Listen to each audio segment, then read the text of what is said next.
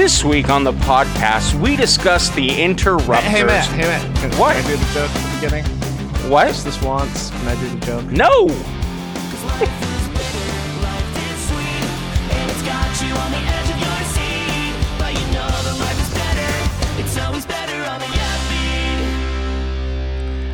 Welcome to On the Upbeat. I'm Matt. I'm RJ Phoenix, and we are coming to you with another fantastic episode. They're all fantastic. Fantastic. I don't know why I say that every week, but ever since I joined the show, it's just been banger after banger. That's true. Wait a minute. They were all great before. Every single one of there them. were some elements there. Yeah, there was a couple good things. But you're right. With you, we hit the stride. It's been nothing but uphill. Never a downer, never a boring episode. All right, RJ, tell us who is joining us this week. We have the fantastic Eitan from the Western Standard Time Ska Orchestra as our guest today. Woo! What's going on, Eitan? Thanks for having me, guys. Good to meet you too. Yeah, We're excited. I'm excited. So you're on the East Coast, correct? I'm on the East Coast just for the summer. I'm hanging out with my wife's family, but I live in LA, so. I was going to say, because I'm like, if you're on the East Coast, it really sort I of... got to change the name and everything. Like, oh, crap. Yeah. How has your summer been so far? It's I know it just sort of started, but how's it been going? how's this first week of summer? It's great. It was interesting. I have two young ones, and we drove across country. So that was interesting. A lot of yelling and screaming and crying and that was just from you, right? Yeah. Not to mention my kids. Yeah.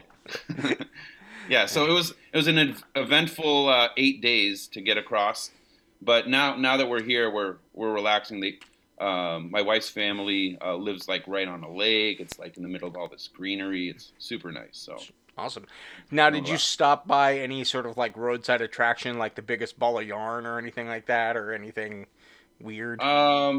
The closest thing to something exciting was we went to Thomas Edison's birthplace. Okay. In Ohio. That's cool. Yeah, Milan, Ohio, and pretty much we just had lunch there outside, and it was windy, and my 2.5-year-old son yelled at the wind and said, "Turn it off." So that was cool. That's funny. That kind of actually reminds me of, and this is true. Because I've known several Disneyland employees or Disney employees overall, and there was a book written about a Disneyland employee talking about their sort of adventures working there and stuff like that. There are people who believe that like Disney controls the weather within the park, and would ask cast members, "When are you gonna stop the rain? I don't really like the rain." It's like, we don't control that. It's you're actually outside. Like That's the one thing we don't control. it's true. That's true. Everything else we control emotions and Yeah. but not weather. Yeah, I'm honestly I'm surprised they haven't figured out a way to just build a big dome over the thing. All right, RJ, how's your sort of week been since we last spoke? It's been interesting in the long run. Don't want to get too much into anything, but this weekend I went to my favorite restaurant. Yay! Sad news, it's their last day. They unfortunately are closing. But good news, it's due to a landlord dispute, and they're just going to be looking for a new place to open their restaurant again. So, Nice. What is it? It's called Burger Rama, best burgers in the Valley out here in LA. Yeah, it's just down the street. It opened up around the same time I moved to Valley Village, North Hollywood area, and started going there right away. And just felt it. So many good burgers there. Matt, if you're ever in LA, and Eitan too, if you ever come, to the Valley, I'll take you to wherever their new restaurant is. Yeah, we're not that far from there actually. So it's great. That's awesome. But so it was nice to go see the young women that run that place one last time and get one last good burger and just hang out with other people who've been going there for a long time. So like we were waiting in line and everyone's real friendly and happy because they're like, oh, we love this place. And we love the owners. And we were just talking to this lady in front of us. And so then me and my wife go up to pay, and the woman running this thing was like, oh, and by the way, your lunch has been taken care of. And at first we thought like, oh, it's cool because, she was talking about how, we'd always post on Instagram and help promote the place. And so we thought that's why it was covered. And then she's like, because the lady in front of you, she really enjoyed you too, and your spirit and your kindness, and wanted to pay for your lunch, your dinner. And we were like, well, now we just got to pay for the person behind us. We just got to keep this going. Right. And actually, until they ran out of burgers, that kept going. Everyone kept paying for the person behind them. That's awesome. Wow. Yeah, it was really cool. It's a the spirit of the community, which is another reason why I like that place. I'm going to be honest with you. I would be the selfish asshole. I'm like, thanks. And then, nope. Stop the chain. Yeah, that's the thing my wife said. She's like, about 8 years ago, I would have just been like, awesome, good for me. And then later, Thanks. like 3 hours later, been like, I should have just passed it on. Yeah, that's always tricky. Like, honestly, I have done stuff like that, but it is sort of tricky. You're like, especially even like the drive-through, because you're like, what if the person behind you ordered like $50 worth of food, $60? Well, I'm not gonna lie. Me and my wife thought we were gonna like hit it right on because there's only one person in line behind us. Oh, okay. She wasn't in a group, but she was ordering for 2 people, so it worked out about the same amount. Yeah. But that's the two. That's fine, 2 people. Yeah. But like, the car behind you is a van with 5 children in it. Good luck. Yeah. I realized that T-ball is much harder than you think it is this weekend. Toddlers do it, Matt. How hard can it be? You don't know, man. So my cousin, she has a kid, so I don't know what you call that. Is that That's your second cousin? Second once cousin. removed, I believe. Yeah. So Maybe. Second cousin for sure. I'm not sure about the removal. So they had a birthday party for their 2-year-old, and the other stuff to play with, and there was one of the things out was T-ball. And, our family went up and we started playing with it. And even Megan and I could not, like, we eventually did do it. We did hit it. But there were times where, like, we just whiffed it. And, like, it was easier for me to take the ball, throw it up in the air, and hit it with one hand than it was to hit it on the T-ball. And I think because actually it was lower than, like... Yeah, I think maybe you're too tall. Yeah. Well, you could have extended it, and I just didn't. Well, now I'm blaming you. Yeah. But I'm just saying, like, I definitely felt... Regardless, I still felt like pretty stupid. Like, wow, I missed this like 3 times in a row. And Matt, I don't want to make you feel bad, but my 2.5-year-old was playing outside a couple days ago and he hit it every time. Yeah, it's. I got to go back. He's actually not that coordinated, so. In fact, he only has one arm. Yeah. Yeah. So, not to make you feel bad, but. It's all right. Like, I thought I'd throw that in. I don't have a high self-esteem or ego much, so it's fine. But yeah, it just it was a good time, hanging out, and there was cornhole, which I still think is the funniest name for a game. We call it bags. Trust me. I grew up in the Midwest. We all call it bags. Ever since I moved to California, people are like, "That's cornhole." I'm like, why would you call it that? That's what they call it back in the Midwest. I'm like, no, they absolutely do not. It's called bags. But you're not throwing bags. Well, I guess you're throwing bean bags. So yeah. Oh yeah, it makes sense, doesn't it? Yeah, but cornhole is just funnier. I mean, it is. So it reminds me of Beavis and Butthead somehow. It's exactly what it reminds me of. TP for my bunghole. Right, exactly. All right, so enough about TP for a bunghole. Let's get to some ska news. Woo! Rude girls and rude boys too. Grab your friends and listen to what we're telling you. I'm sorry you might have heard, but if you haven't, you're about to. This week in ska news. Yes, ska news, where we tell you about cool ska things that are happening.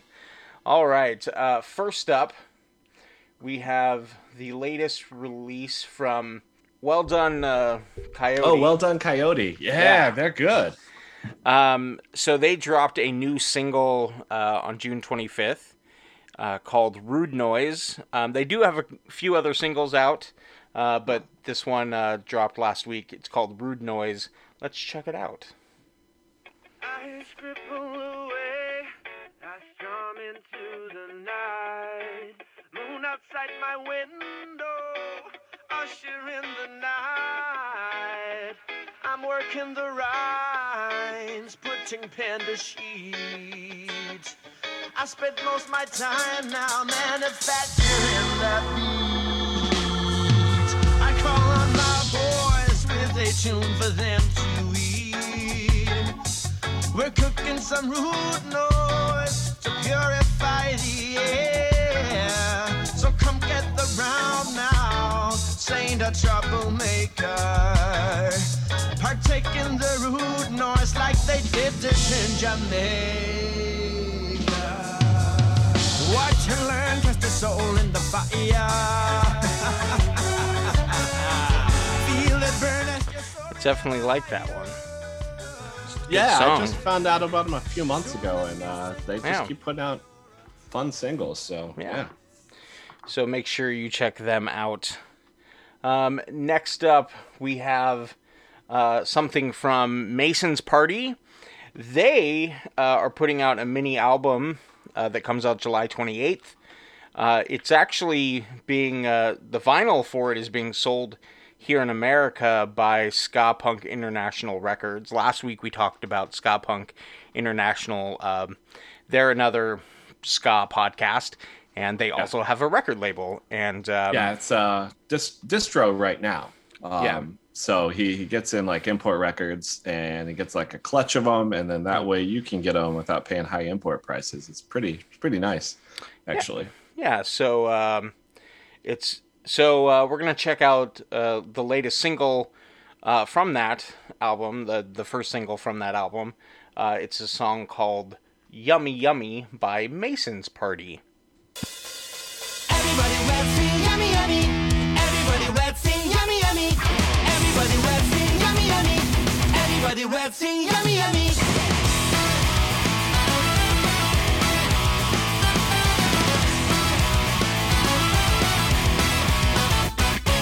Where I live you can get your food, anything that you want today. Walk around, it smells so good. Grab a bite, feed your soul. Tacos, hot dogs, burritos, pizza, meatballs, and French fries.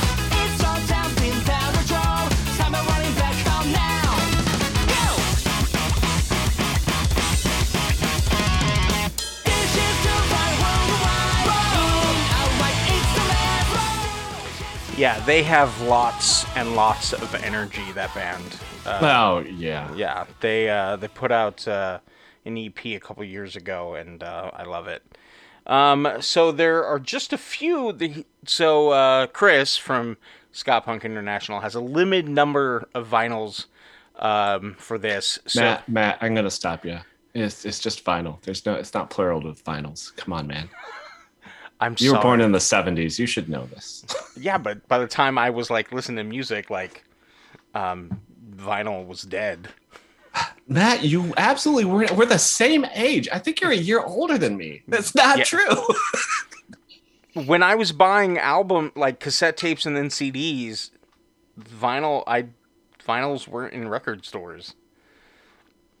Where I grew up, I still had. Now, record if you, stores I selling didn't go to records. Tower Records a whole lot. Tower Records definitely did. Well, So- I didn't. They didn't have Tower Records where I grew up. Fancy West Coast fop. Yep, pretty much. So I'm sorry. There's only a limited number of vinyl.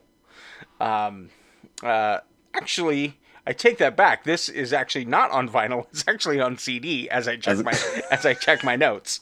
So there's a limited number of the CDs. I mean, I come on the show expecting you to know how to read, Matt.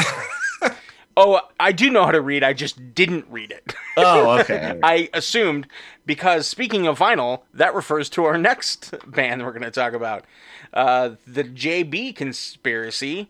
I love them so much. So happy this record's coming out. Well, it's technically the album's already streaming online, But Yes. You can get it This- digitally, but Yes. physically, this one you can also get on vinyl. yeah. There's also a limited number of vinyl for this coming from Ska Punk International. As of what I looked up today, there's 2 variants for it. A blue and white splatter and a blue puddle on clear. And so there's 9 left of the blue and white, and then 12 left of the blue puddle on clear. So yeah, check those out. Get those from Ska Punk International Records, and let's check out a song from the JB Conspiracy called "Falling Down."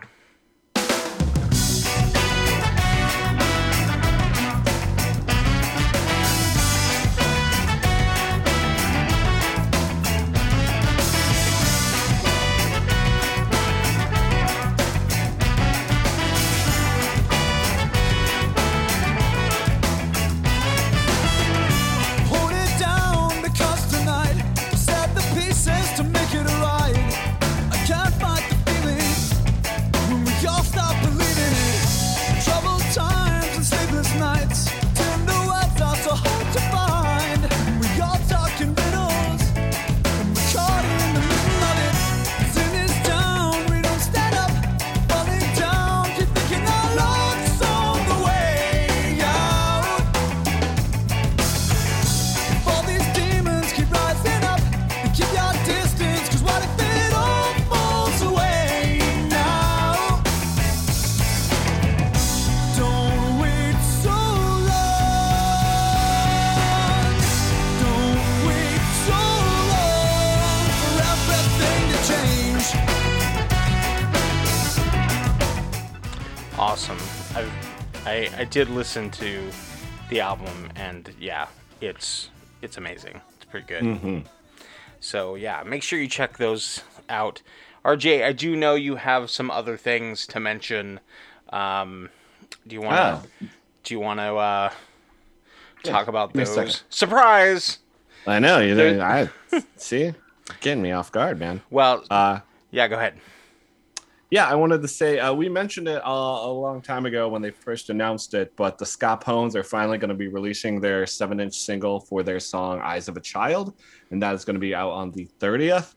And speaking of the Ska Pones, they actually just collaborated with the Scottish ska punk band Big Fat Panda, and they did a cover of 500 Miles that they're putting out through the Specialized project.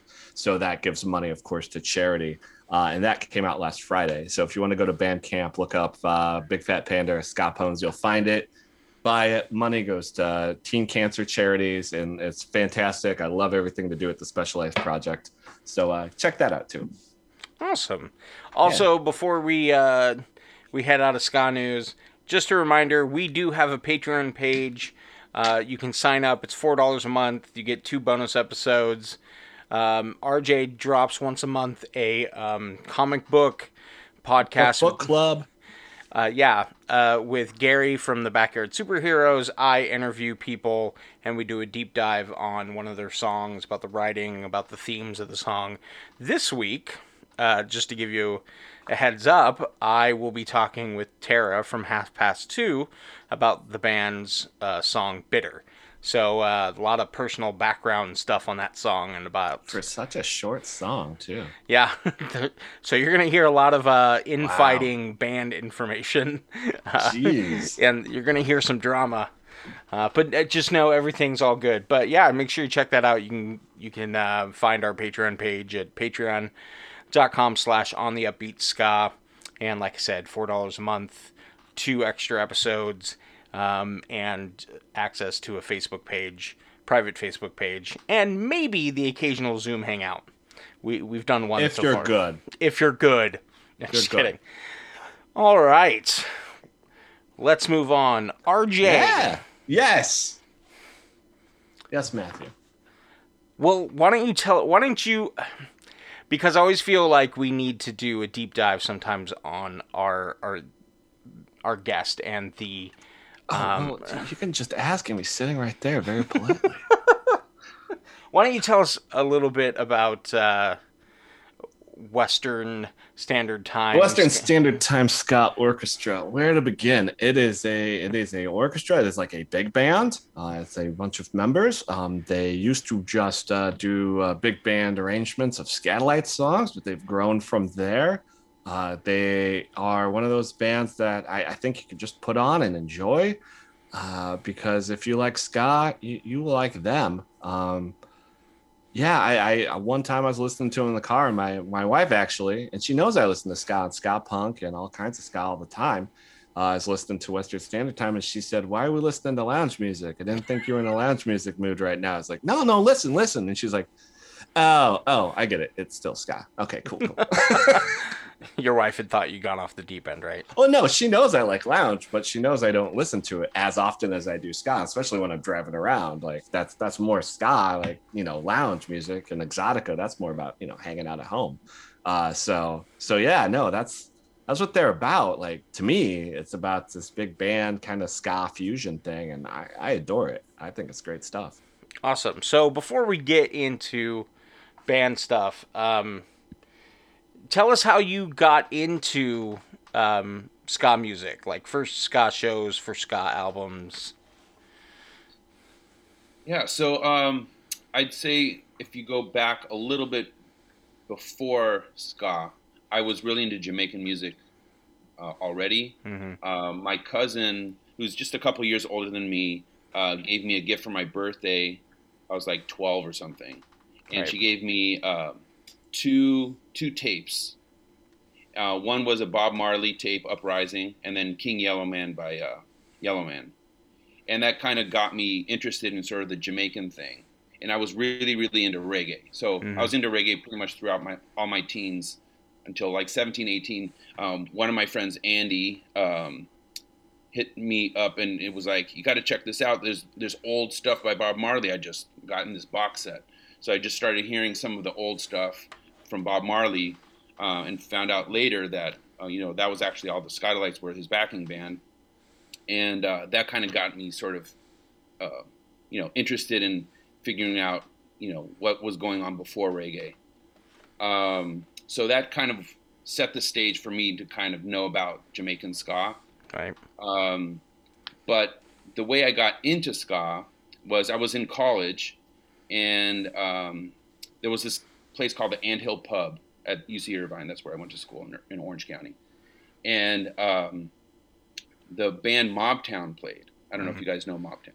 I'm sure you do. Yeah. Yeah. So they played there, and I was like, man, this band is so incredible. 2 trumpets, it's like all these horns, it's like super great rhythms. And it was a little different than what I kind of imagined from the old Bob Marley stuff. It was just a little different. They had a different twist on it. And I went up to Robert, one of the trumpet players in the band, after I just wanted to talk to them. I'd had a few beers, so I was feeling a little bit more social, and I was like, I'm going to go up to the band. I'm going to talk to them. So I said, "Man, I love your band. Do you guys know of any similar bands in the sort of Orange County, LA area that's maybe looking for a trumpet player? Just give them my number. Here's my number." So a couple of weeks later, I got hit up by Tommy, who's the head person at the Allentons, another kind of trad ska band from LA. And he's like, "Do you want to come in for an audition? We're going to be rehearsing in East LA, in Commerce, and we'd love to kind of try you out." So I played, and after like the second song, they're like, "You want to be in the band?" So Yeah. so that was my introduction, and that was like in 97, I think, was when I started playing in that traditional ska scene in LA, and then it kind of went from there. Yeah. Yeah. How did you come to start playing the trumpet? Yeah, so I was going to elementary school. I was in 4th grade, and they had like a woodwind brass small chamber group that came in to kind of play for us, to kind of get us excited about playing band instruments. Right. And I was just like enthralled by the trumpet. I was like, man, this trumpet player is incredible. The sound is amazing. It's exciting. It's loud. I was like, I want to play that. So I started playing in 4th grade in elementary school, and then played elementary, middle school, high school, and then into college. And then I pretty much played ska and similar kinds of music to pay my way through college. I played gigs all the way from like 17 on. So how did Western Standard Time Ska Orchestra get their start? Yeah, so I'd had a couple other groups that were sort of similar. I'd always wanted to kind of straddle the ska and jazz worlds. Yeah. Because I, as a horn player, I think a lot of horn players can relate to this, that, you maybe start with jazz and then you hear about ska and then you want to do that because it's exciting and fun and all that. But there are also some people that literally, and I had a few students that I've taught over the years that literally were like, I want to play in a ska band. I want to learn the trumpet. Oh, wow. Like literally, like that's what they wanted to do. Then that's why they wanted to learn that instrument, because they wanted to be in a ska band. Yeah. But pretty much the way it worked out was I had Full Spectrum, which was a band right after I was with the Allentons, that was like a ska jazz group, but it was like 7-8 people. It was all original stuff, like stuff that I wrote for the most part. I was the band lead for that.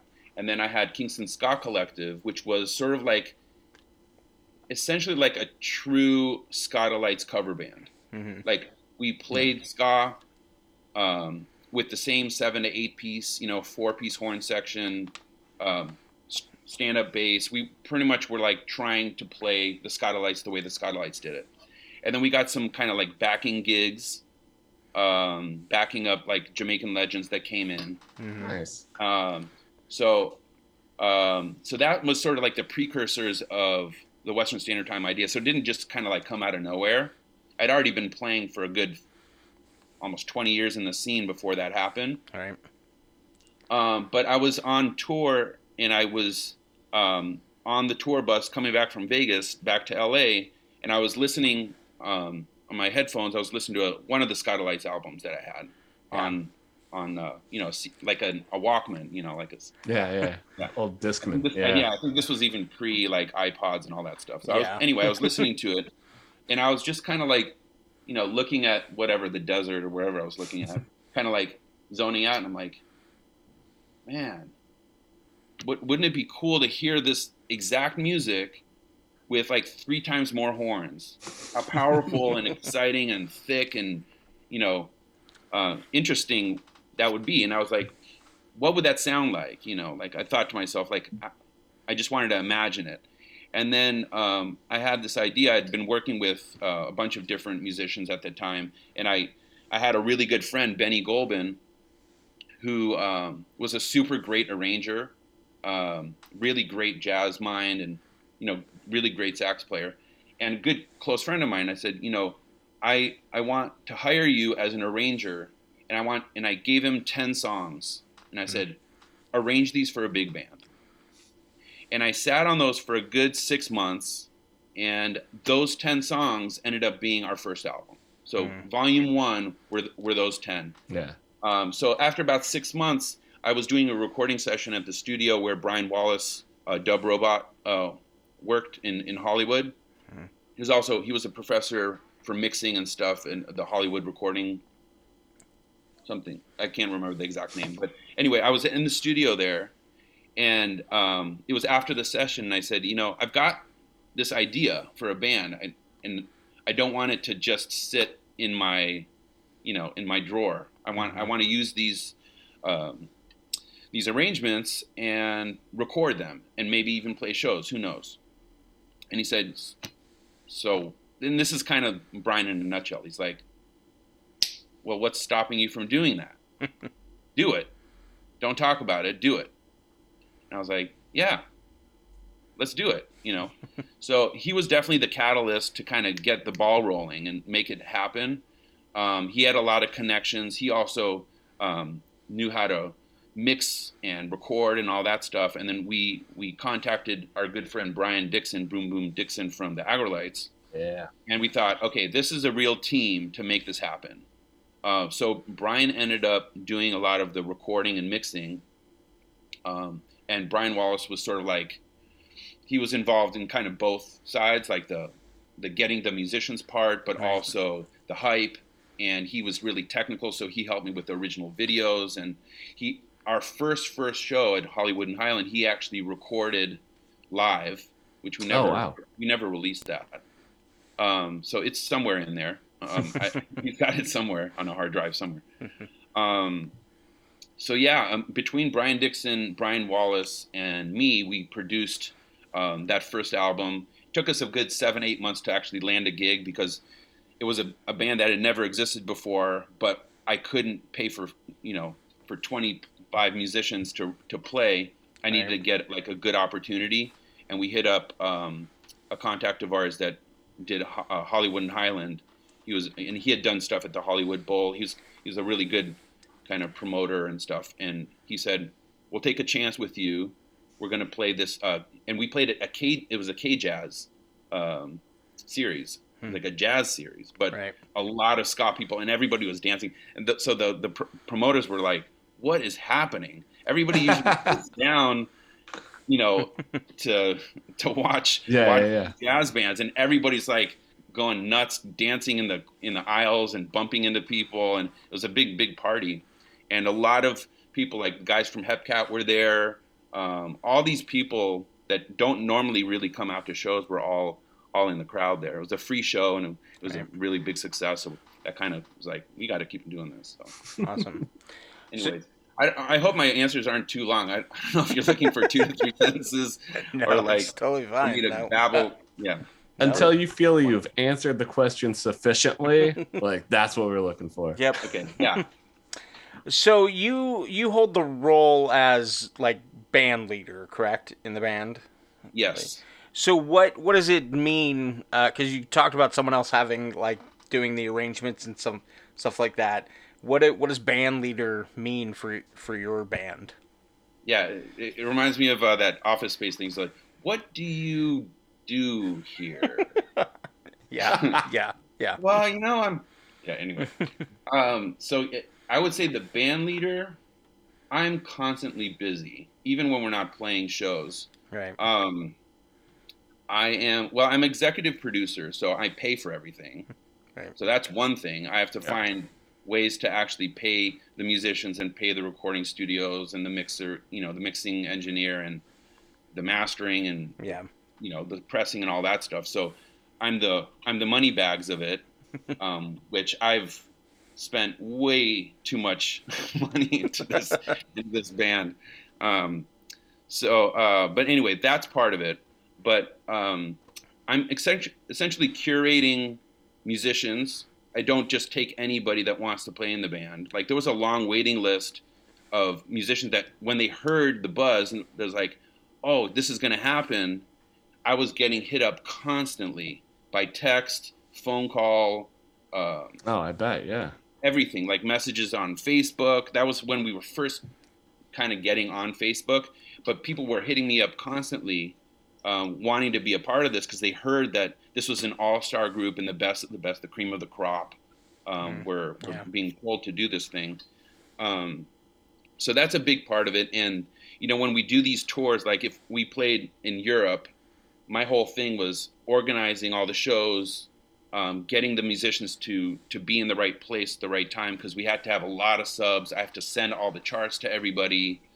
So, there's a lot of work. And then I also, it's a one-man show in that, like, I do the videos now, and I pick what songs we do, and then I do some of the arranging, and then I also write the tunes now. I'm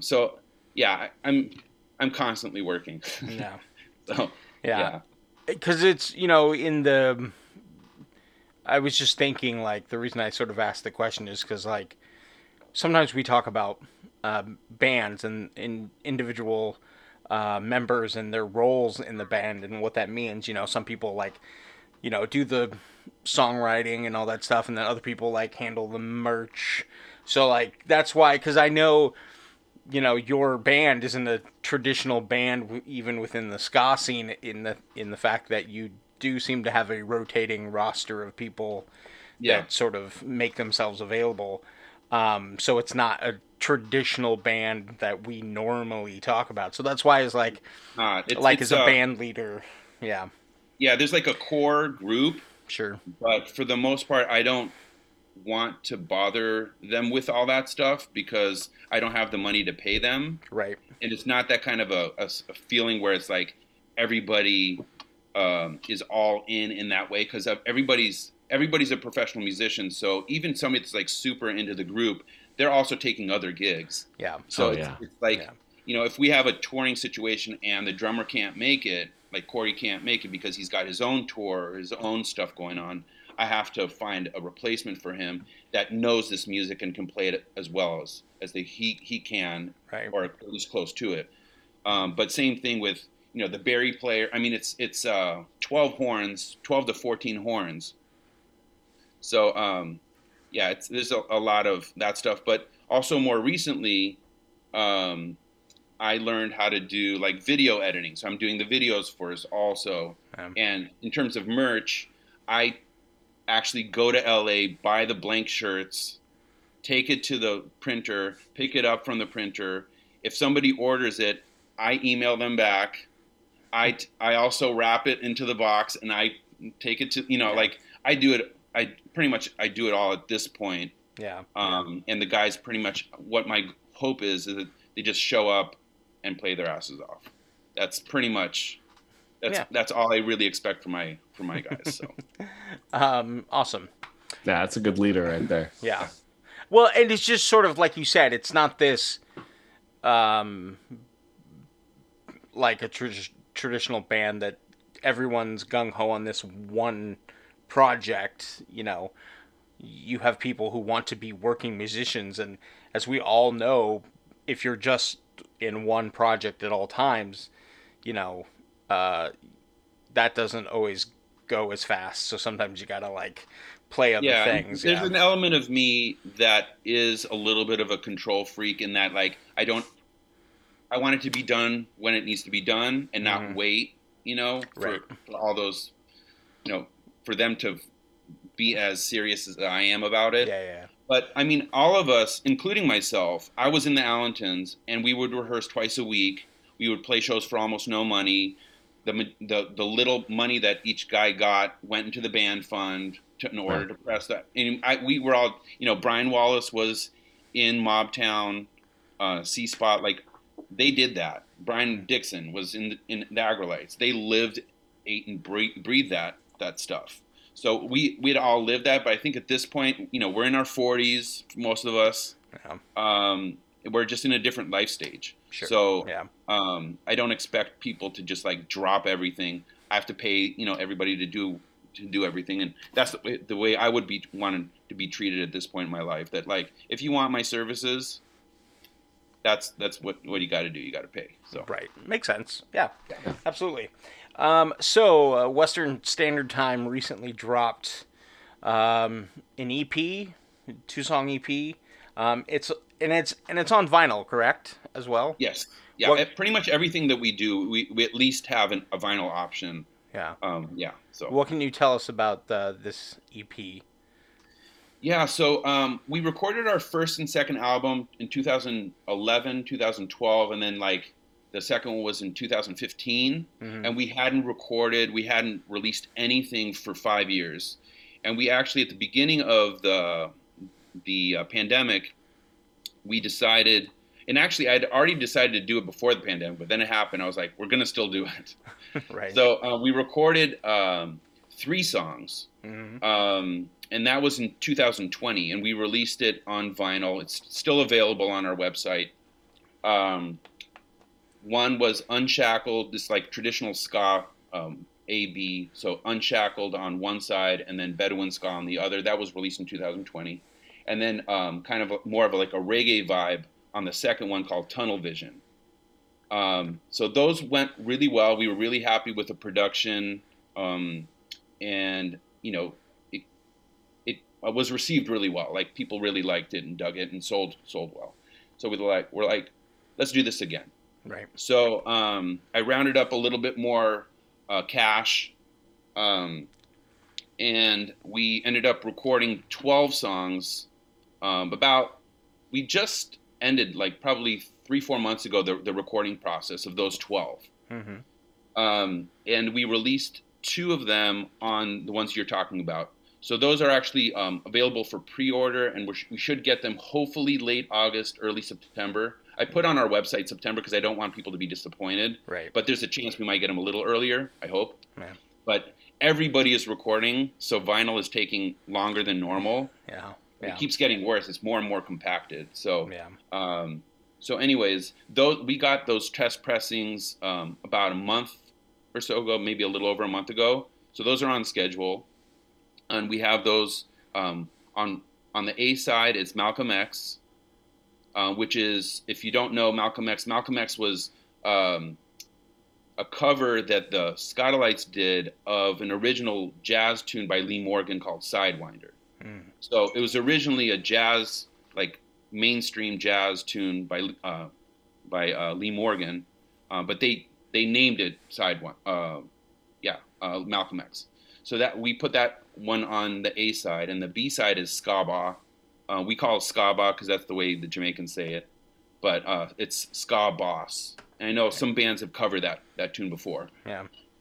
So that's available in classic black, and then also a really limited run of just 100 copies. There's just a few left in bone white, so like kind of off white. Yeah. Awesome. Yeah. So we're gonna listen to Malcolm X right now, and and then we'll chat afterwards. All right, let's check out this song, Malcolm X by Western Standard Time Ska Orchestra. Malcolm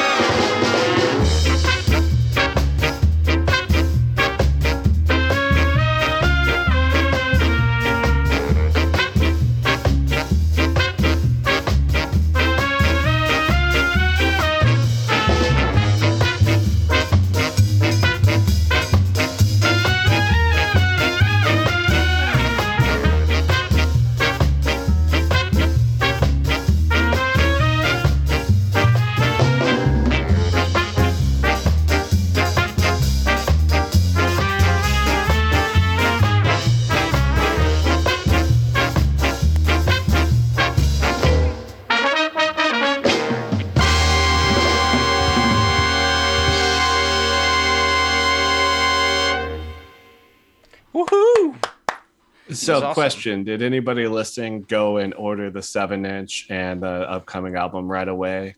When they were, because that's what I did. By the way, check your email, Aton. I totally put in an order. That's not a lie. I totally was like, wait, there's a vinyl, because I bought the Bandcamp version. I had no idea, and I saw the next one.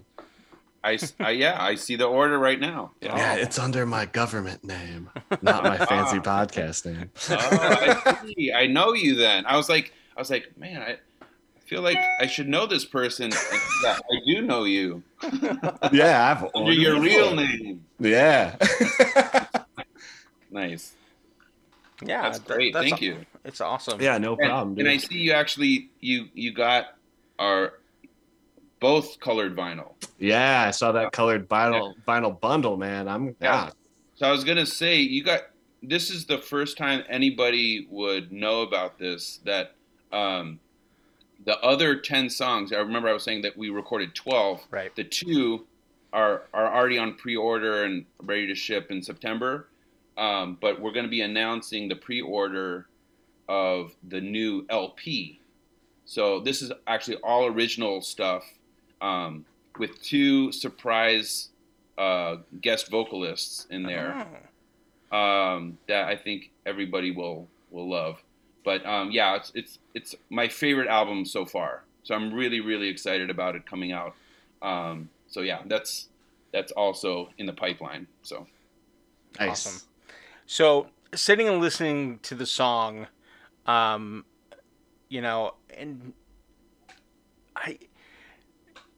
I marvel at jazz in a lot of ways, because it makes sense out of chaos sometimes, Mhm. like things that you don't imagine are going to work together, but you end up really digging. And listening to, and I've actually listened to the song like a couple times, but it's like just hearing things that you didn't hear before, and the way it's it's very interesting the way it's layered, and things you didn't pick up on, you all of a sudden notice just this little like horn rhythm in the background that's sort of like just hitting the beat, and the piano, the way it like wasn't there, but then it's all of a sudden there, and it's like the thing, it probably was there a lot, and you just somehow it just like appears there to be the thing you really notice more than anything else. It's really, and because it sounds chaotic, but it's then comes across structured as like something to dance to and music to enjoy. But I've joked. I'm gonna be honest, because maybe there's a recording out there or something where I've made fun of jazz music for a couple times, because it's a lot to make fun of, honestly. Well, also I had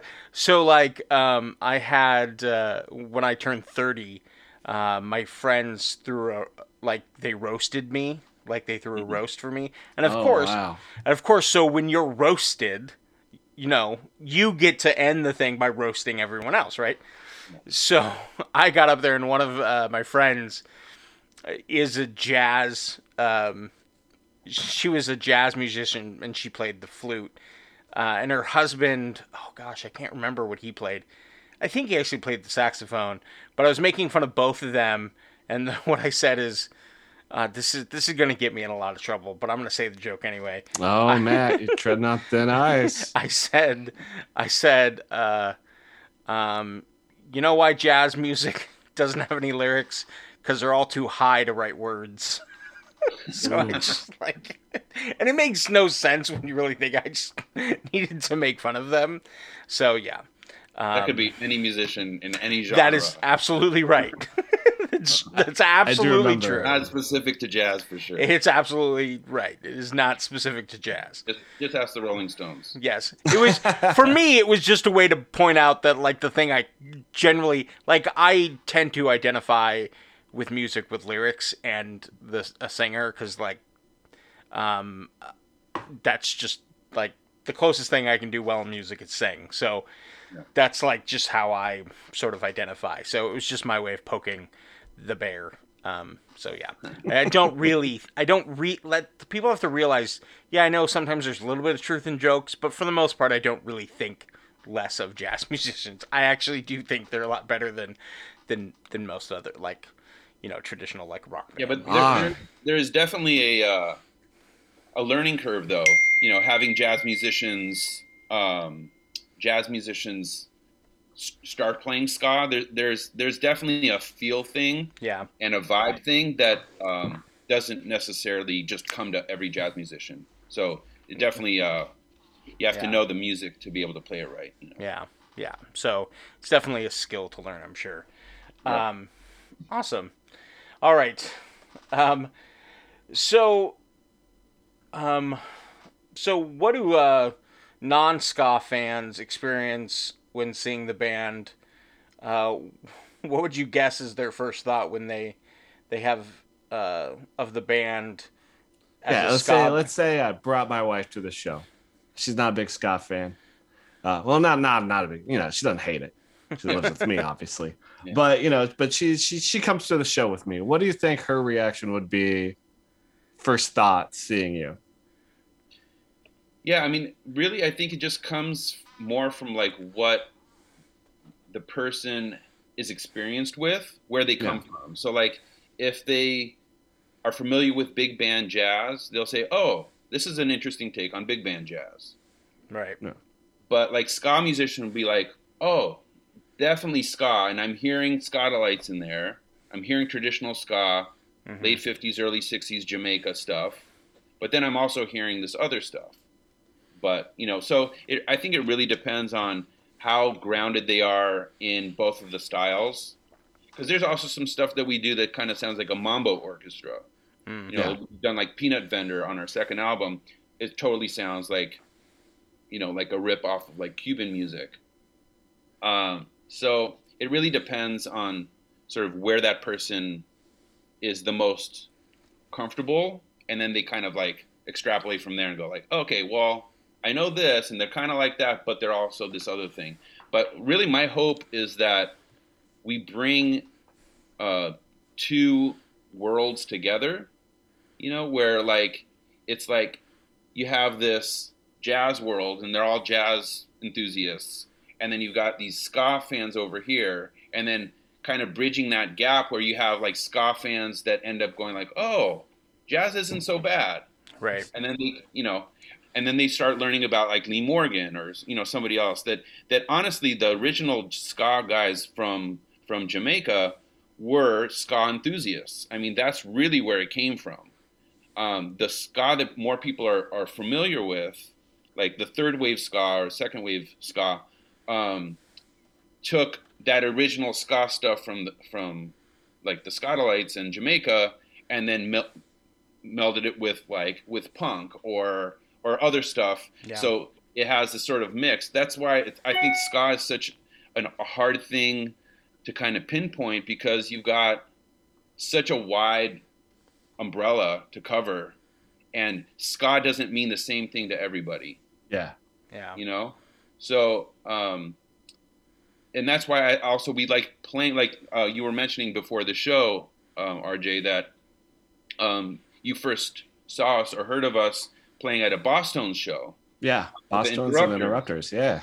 And yes, we're all ska bands, but our take on ska is very different. But what we were hoping was to capture fans like yourself, that were grounded in one world and going like, oh, okay. And I think also like the band, the Steady 45s also do that. And the Delirians were doing that too. They would play like all punk ska shows. And they would be like the only traditional bands. And then they would get a lot of fans because there were some people that are like, this is a little too fast for me. I like it, but man, this stuff really grooves, Not, and hopefully they won't leave the other love. But they'll just have a broader palette of like, okay, I like this, and that. Yeah. So that's the hope. Yeah, but I've been, listening to ska since I was about 14, and I'm 43 now. And yeah, when it started off, it was ska punk. It definitely was. It was Bosstones. It was Real Big Fish. It was all that stuff. Yeah. But then as I grew, I was like, okay, what else? What else? Who do the Bosstones like? And like, Dickie's always talking about Madness and the Specials and stuff like, all right, got to go check that stuff out. Yeah. And then they're like, oh, what did these guys? Oh, the specials covered some Prince Buster. Who's this guy? You know, Yeah. and it just keeps snowballing. And now after, you know, being into it almost 20 years, like I absolutely love it. Like Yeah. just like the whole thing. Like, so it's really hard when I tell people like, I love ska. It's probably my favorite genre of music. It's favorite music.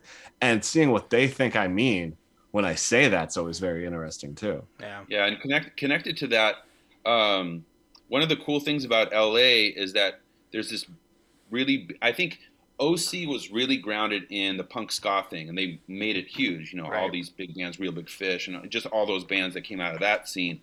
But LA, there was a different vibe with Hepcat and Ocean 11, C Spot, all these bands that like were really trying to push it back even further. And not to say one was better than the other, but we were definitely two distinct scenes. Sure. And Hepcat was also good at playing, you know, back and forth. But one of the things, the reason I'm bringing that up is a lot of the promoters in LA had it in their minds. They're like, we're going to bring these old Jamaican legends into LA and have people not just listen to the bands like us that were trying to emulate that, but actually go back to the source. So we had all these amazing artists like Phyllis Dillon and Derek Morgan, and a lot of the bands that I played with, I had the privilege and pleasure of backing up Prince Buster and all these incredible Derek Morgan like 4 times, Eric Monty Morris, all these people that we thought weren't even around anymore. And luckily, some of these people passed away like literally like a couple of years after we were able to work with them. So it was a real gift. But a tangent from that, you were mentioning the Bosstones, that show that you, it was kind of weird because we weren't that established yet. Not that many people really knew about us at that point. And I got hit up. I don't even remember whether he had my phone number or if he hit me up on Facebook, but Joe Gittleman who's kind of like, Dickie is definitely like the face and one of the masterminds, but Joe Gittleman is sort of like the person, the man behind the band. Right. Pulling all the strings and making it all happen. And so he contacted me directly and said, we want you to open up for us on these 2 shows, in Hollywood and in Vegas. And Vegas was too complicated and expensive for me. So I was like, we definitely want to do LA. And he was saying, he goes, I'm a big fan of you guys. I really like what you're doing. It's really unique. We totally dig your stuff. We want to be involved. And he actually hired me through Jay Bonner. I don't know if you know Jay Bonner, but the original bass player from the Agrolites, who also now works for Hellcat and Tim Armstrong and all that stuff. So he referred me to Joe Gittleman to record on their not like 3 albums ago, 2011. Okay. No, not 2011. 2012, 2013, something like that. So I actually recorded on their last 3 albums, and it just kind of shows that like how connected we really are. The scene seems totally separated, but there's a love that happens, and we're like super good friends at this point. You know, the whole band is like, they're really close friends to me and my wife, and they're really sweet guys. And it's and I remember watching them on MTV, like when I was, they're a little bit older than I am. I'm 46, so they were a little bit older than me. And I remember watching them on MTV. I'm like, man, these guys are killing it, and I love the horns and all this stuff. And I'm like in the studio with them, like it's just kind of really surreal that like I actually got to meet them in the end. And it just seems like the scene is smaller than it feels like it's this big thing, but it's actually much smaller than you think. Yeah, I have personally kind of noticed that a lot of the lines drawn between this style of ska and this style of ska and stuff kind of comes from fans. It doesn't really. Yeah, of course, I'm sure individuals have their individual jealousies about certain bands' success. It's not so much wrapped up in the style as much as it wrapped up in maybe the content or how they got successful or whatever. But some of the lines drawn about styles is actually just coming from fans, and bands really just, are trying to do their best, and there does seem to be, I know, Jer from Ska Punk Daily talked, not Ska Punk Daily, but Ska Tune Network. Ska Tune Network. So many ska things flying around, but they're a big advocate for like having shows with different styles on them and not just always playing the same show, and so I think, and it's sad that I've seen people around our age and bands criticize them for that. They want to play shows with bands that aren't even ska bands. How dare they? I'm just like, when I used to go to ska shows, there wasn't always all ska bands. Yeah. Sometimes there's like weird bands like My Stupid Band would play. Yeah, we have horns, but we weren't ska band. We'd have power pop bands play with the ska bands. We'd have like a alt rock, like all girl group play a ska band, then a power pop band. And that was great. I like that. If you talk to me, you talk to, I know Greg Lee feels this way. I've talked to him about this. When I talked to Brian Dixon about it, they on purpose put themselves in a situation that was slightly uncomfortable to be able to be exposed, because they had enough confidence in what they were doing that they're like, we are going to gain fans because we're good. Yeah. Right. And not everybody has these preconceived notions of like, I like this, I do not like that. They're kind of a little bit open. Like if they actually like a song, they're gonna buy it. Nobody judges what's on your iPod, on your at the time iPod, but like in your library.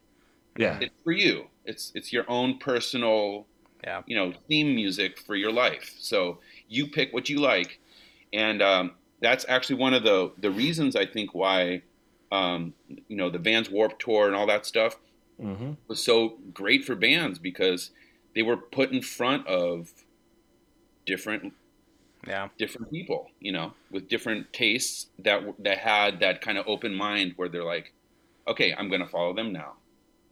Yeah, that's how I got into Flogging Molly, and I was just trying to see Real Big Fish, to be honest. Yeah, right. And I come back and I was like, oh, I like Flogging Molly now, just because I saw them on a Warped Tour. Yeah, I think that's one of the reasons why they have opening bands. It isn't just to fill up time. Right. They want to be in front of the crowd of the headliner. Yeah. Ever tell you, RJ, that someone one time tried to convince me, this is years ago, someone tried to convince me that Flogging Molly was a ska band. Oh, yeah, no, never heard that one. That's... it was... Well, I mean... I was like, no? Just no? I think they were just... Because they do have a punk sound, definitely. But it's just kind of like, I think you're confusing ska and punk. And I do get why, ska punk. And, if all you know from ska is ska punk, yeah. Sure, but I'm like, still no. But yeah. So sort of one last question. What do you think, or why do you think ska has such a hard time staying a part of the mainstream music industry? Because, like, I think about, like, things like, hip-hop, and obviously hip-hop had its sort of growth period of where it was popular, but not quite in the mainstream. I mean, I don't even think the first rap Grammy happened until, like, 89 or something like that. Who cares about the Grammys? But I'm just saying, like, it's still mainstream, but rap had been around since like the 70s, really. And but why do you think ska has such a hard time just sort of, and I'm not saying it needs to be this like gigantic explosion, but it just stays existing and continuing, what do you think? Yeah, I mean, this is a great question. And it probably, my answer, I have quite a few possible answers.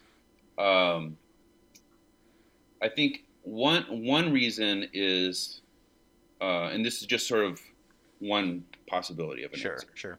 So, because I don't claim to have the solution for ska's downfall. But one of the things that I think about is ska never made it big.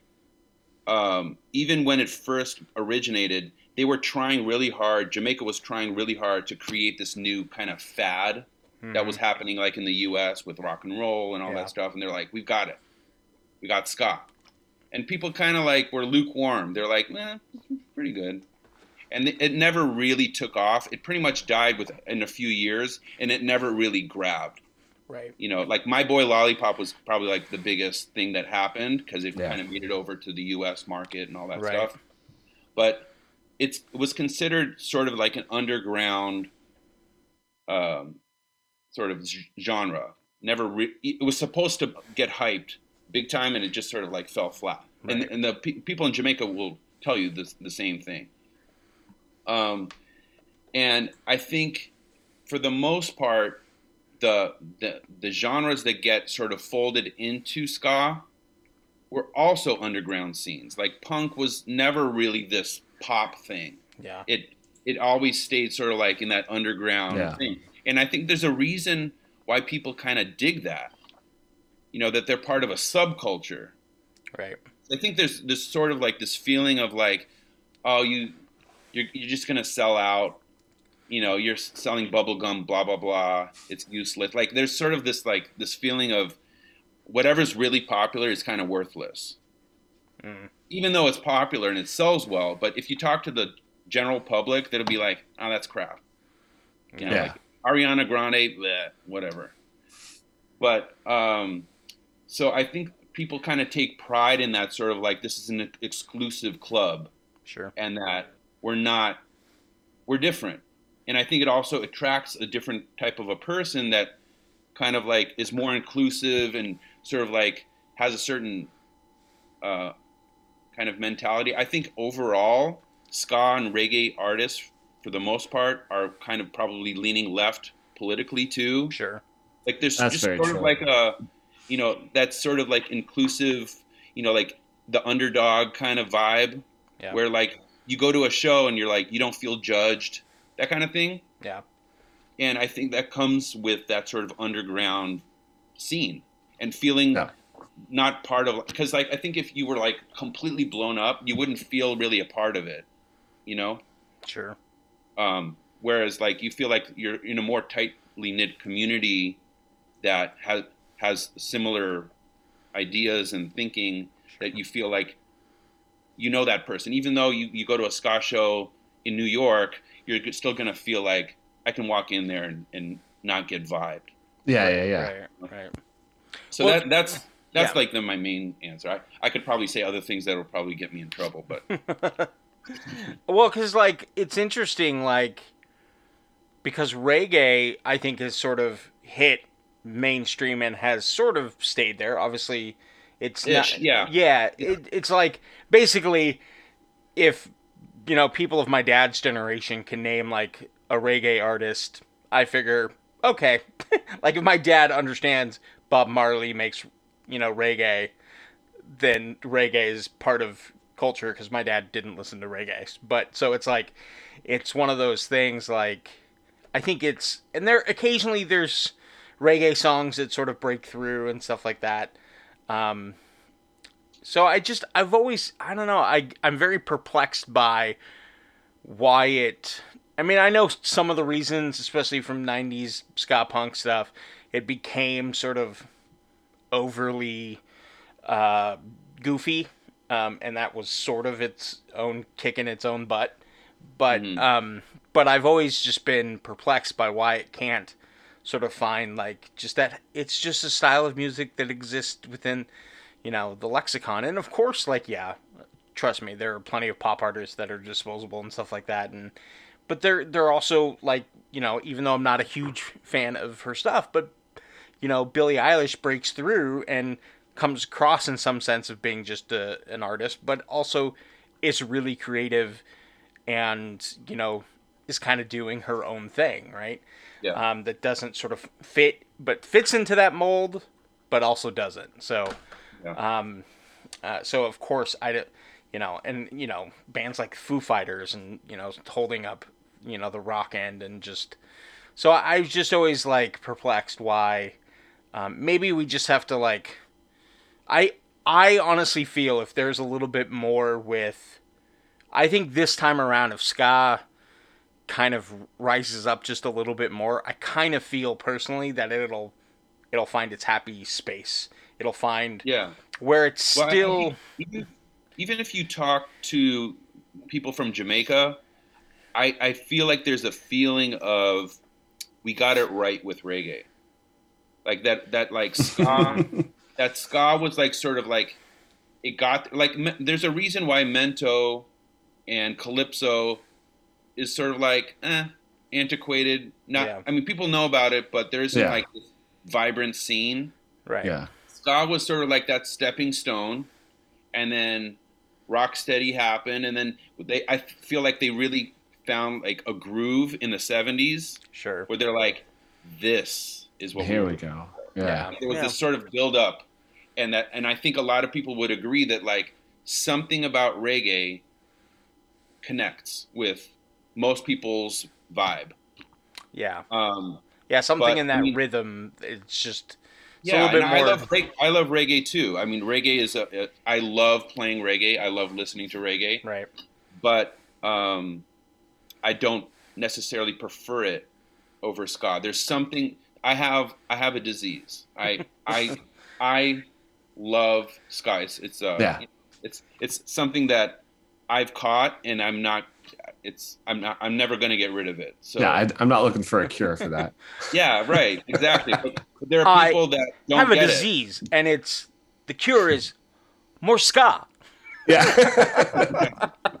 So yeah, and awesome. that's for me it's been a very expensive illness.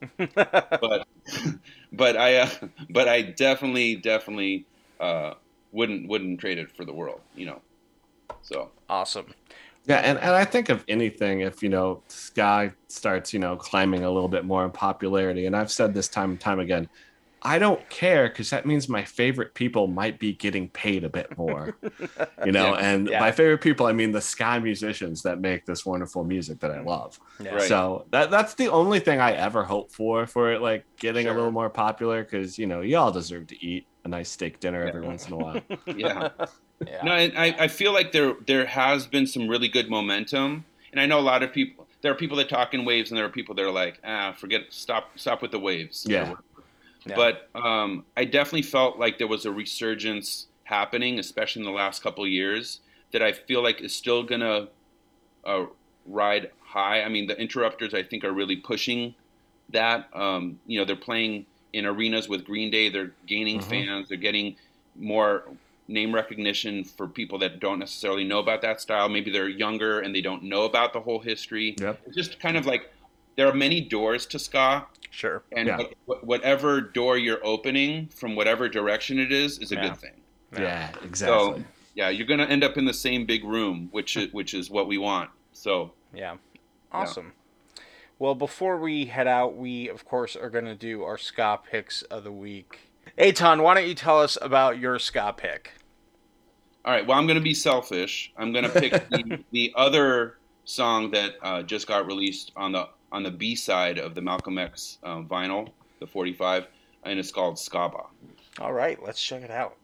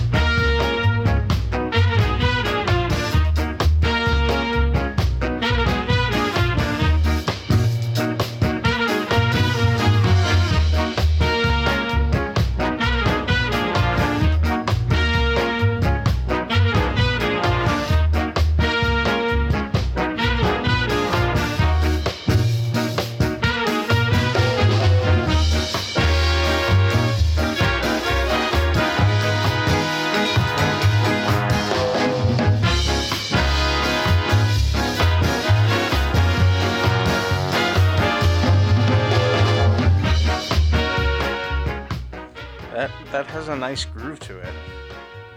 Yeah. Like You that. guys killed that one. Yeah. It's a bossa style, bossa nova. Awesome. All right. My ska pick. I am not gonna tell you the name of the artist. Oh, okay. I will tell you the name of the song, and once we play the song, because Oh, you want me to guess who it is once you play it? yes, You're playing a game. Ooh, Matt's playing a game Matt's with plays his a ska game. pick. and I'm sure the ska pick will anger some people, but this song is called "Make It Mine."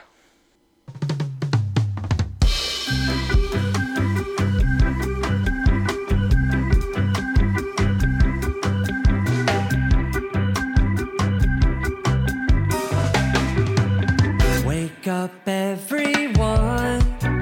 How can you sleep at a time like this unless the dreamer is the real you? Listen to your voice, the one that tells you to taste past the tip of your tongue. Leap in the net will appear. I don't wanna wait before the dream is over. I'm gonna make it mine. Yes, I know it. I feel like Anton has an answer, but I really want. Hold on. I really want to know what RJ thinks. RJ, do you know who it is? I absolutely know who this is. Come on, man. I pay attention to stuff. I know what's going on. Okay. Let's let Aton put it down what he thinks Aton. it is. Jason Mraz. Yes. Hell yeah, it is. I wasn't sure because I wasn't sure because RJ, you were kind of grooving to it, and I remember a few weeks ago I was gonna make a Jason Mraz joke in the intro, and you're like, no, let's not hype that thing up. I don't mind playing the song, but I'm just Oh. like, I don't think he's important enough to be our intro joke. That's, it was Oh, ska okay. song. Okay. Like, come on. I'd much rather make a joke with the Interrupters or Mustard Plug or Sure, a band sure, like sure. that, Sure. Yeah, you know what? Honestly, I was just listening to it. I was like, this is pretty good. Like, I know in the past, in the early days, I actually did like some of Jason Mraz's stuff, and I was like, this is pretty good. It's the EP that it's off of is actually kind of nice. But you know what he did though? I mean, he has a great voice, which is you can't deny that. Yeah. Right. The reason why he's where he's at.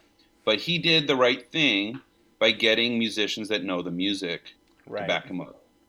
Right. So I don't know if everybody knows like the backing band, but it's essentially the Expanders and the Agrolites had a baby. Oh, really? And it's those guys. Oh, wow. So Roger Rivas is playing organ, and the I mean I know Cheeky's just recorded with them. Also the drummer from the Expanders. There's a bunch of guys in there that know. I think even Kevin Batchelor from the Skylights I think might be on some stuff. I mean he got musicians that know the music. So Right. it's legit from every direction. Wow. So and he's got a good voice. So Right. he's Yeah, doing yeah. right. He's got there's no limit to what he's able to do. So it's just a matter of calling, saying like, Yeah. can you be there? And they'll go, yeah, Yeah. I'll be there. Right. So right. yeah. All right, RJ, why don't you tell us about your Well, pick? now I feel dumb because I picked a ska punk song and nobody else is playing ska punk today, and now Well, I feel like we the changed- odd man. I'm usually not the ska punk guy either, but we changed it uh, up. I always go back to Midwest. I always go back to damn Pothast. So we're playing some MU330. The name of the song is Raw Fish off their album Ultra Panic. All right, let's check it out. Matthew, I think you queued up the wrong song. No, this is it, right? Man, this has horns in it. This is not a Yeah, ska it's a song. ska song. It's got horns, right? It's an upbeat. Is there a dooty? I'm surprised. Upbeat. Disney's gonna sue us. Did I Oh, play? that's been a long time coming. Yeah, and I played more than 15 seconds of it. They're gonna The worst. They're gonna really sue us. Unfortunately, we're not. I mean, fortunately, we are not popular enough for them to care or notice. So lucky us. Don't think if they really want to, they even take that into account. All right, so here is RJ's real pick, Raw Fish by MU330.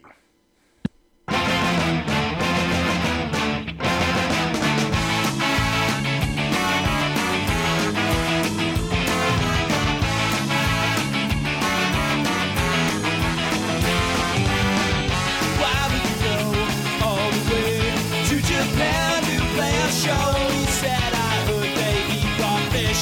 Just the thought of it makes him sick. All the clubs have microphones. The people come out to the shows. But do you fear what you don't know?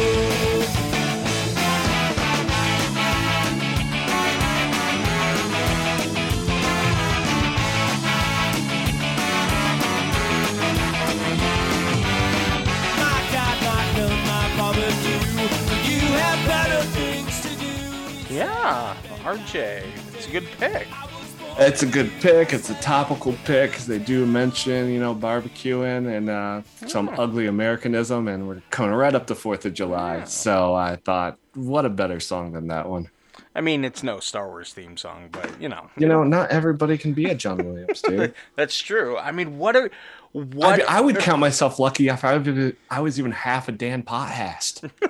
I What- can't even imagine even being like a 10th of a John Williams. What are we gonna do for awesome movies when John Williams dies? John Williams. No, dies. when we don't have Elfmans, we don't have Williamses. Yeah. Yeah, Oh, when they're that's- all done, or do we just stop making movies? Like we're just done? Oh, I don't know. We got to get some of our boys up there. I think we could get Eric Dano. I think we get him to start writing scores. I think he's up for it. I think we get Eitan here to start doing movie scores. Yeah, I'm up for it. I'm He's even in LA, man. Come on. Oh, it's true. Yeah. And maybe you can end up in a Star Wars movie like John Williams did one time. And it was such like a forced like thing. It was like, we're gonna stop the entire movie and close up on him. And I'm like, all right, I guess he deserves it. 9 films and countless others. The soundtrack to my movie love. So, all right. Anton, thank you so much for joining us. We appreciate it. And where can people find out about Western Standard Time Ska Orchestra online? Well, we've got an Instagram account that we are probably the best at updating. So that's WSTSKA. That's our handle. And then we're also on Facebook still. We have a page of our own there, Yeah. Western Standard Time. And then our website is fairly updated, especially on the merch side. So if you're looking for like new music that's available, new vinyl, we still have just a few copies of our first vinyl from the last pressing. We have some vinyl 2s, and then also all these 45s, and the new LP will also be available there. We have a few spots throughout the world that also distribute our stuff, but if you go to WSTSKA.com, that's where you would find most of the news and especially all the merch stuff. And that's the best way to support the band. Obviously, coming and buying a ticket to a show also, but that's a great way if you like, live in India or Europe or Yeah. Argentina, you can go on our website and support us that way. Awesome. And of course, we'll put the links to all that in our show notes. Assuming your podcast app allows for that. Otherwise, sorry. Hope you wrote down everything he said. All right. Thank you so much. WSTSK is just remember that part. You're good. Yeah. Thank you so much for joining us this week. We appreciate Yeah, it. thanks, Eitan. Hey guys, I had a blast talking with you guys. I don't get to talk ska with people very often, especially the last year and a half. So this was a real fun time. All right. We appreciate it. And thanks for joining us. Oh, listeners, we are taking a break for the 4th of July. And because, well, if we go too many in a row with these things, I go insane and then start forgetting to say. Yeah, people's Matt names. does all the editing and all the back end work. I just show up and look pretty Right. and say a few funny things. Right. So this is when he's like, "I need a break." I'm like, "Take it, buddy." Yeah. So we'll be taking a week off, and we'll be back the week after that with an all new episode. So thank you for listening, and until next time. Keep listening to ska. You've been listening to On the Upbeat. Be sure to hit that subscribe button so you get all the new episodes as soon as they're available. Be sure to follow us on Facebook, Instagram, Twitter, and TikTok at On the Upbeat Ska. Follow our Spotify playlist, Ska Favorites. It features all the songs heard on the show. Please consider joining our Patreon. Visit patreon.com/ontheupbeatska to sign up today. And thank you for supporting On the Upbeat.